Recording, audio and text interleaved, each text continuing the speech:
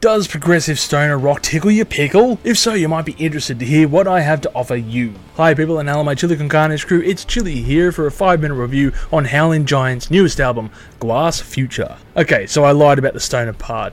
To a degree, but it's up to you if you want to get lit and blaze it to some technically impressive tunes by these Nashville rockin' trio. And Glass Futures is their second album, and first I believe under Magnetic Eye Records. You see, this is a band I heard of prior on the Alice in Chains tribute album by the same record company, when the group covered the anthemic piece Rooster in a stirring stoner rock odyssey akin to their earlier sound. However, the band have found a fine line on this, their newest effort, as they toe between the genres of stoner metal and progressive rock, as if to create a sound that brings together early Genesis and Caius.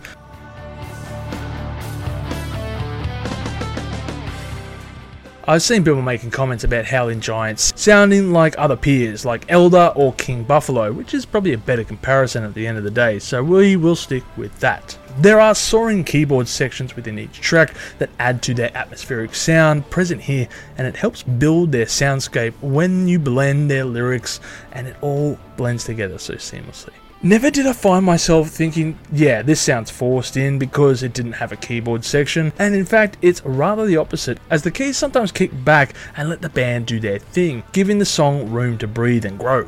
In fact, it's rather dubious to call the music even prog rock, as they do not even have 10-minute plus songs on this record. Instead, it is a record boasting 10 tracks with a 41-minute runtime, which is just perfect, really. And despite no long songs, yes, the songs contain tempo shifts, time signature changes, and even find the record being a bit of a concept one. Now, I've only heard bits and pieces from their earlier records, but it does feel like the band have transitioned into the band they want to be on here. They have evolved their sound ever so slightly and hit the ground running with this album, and tunes like Siren Song really show the band's flair for making a dramatic impact on their music. In fact, from here the band keeps sustaining some epic songs with the following spacey tunes: Aluminium Crown, and yes Yanks, that's how we say aluminium. So this track does sound a bit ajar. If you are wondering why, it's because the US spell the word like this, and everywhere else seem to spell the word like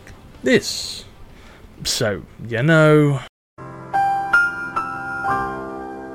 The powerful trio of vocals give the tunes a full sound when they are present, adding each singer's depth and a dynamically sounding contrast that works so well here. You can hear this on full effect on the song Glass Future, which is another highlight of the album, with a thunderous drumming pattern, hitting triplets and blast beat kicks that shouldn't work here, but they just do.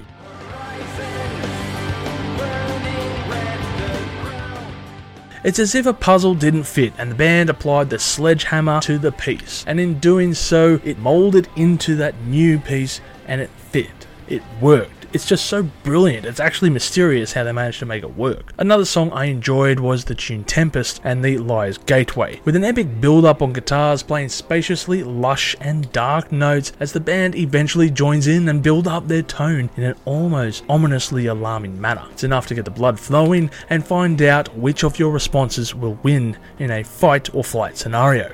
Dark, mysterious, mystical, and yet powerful all at once.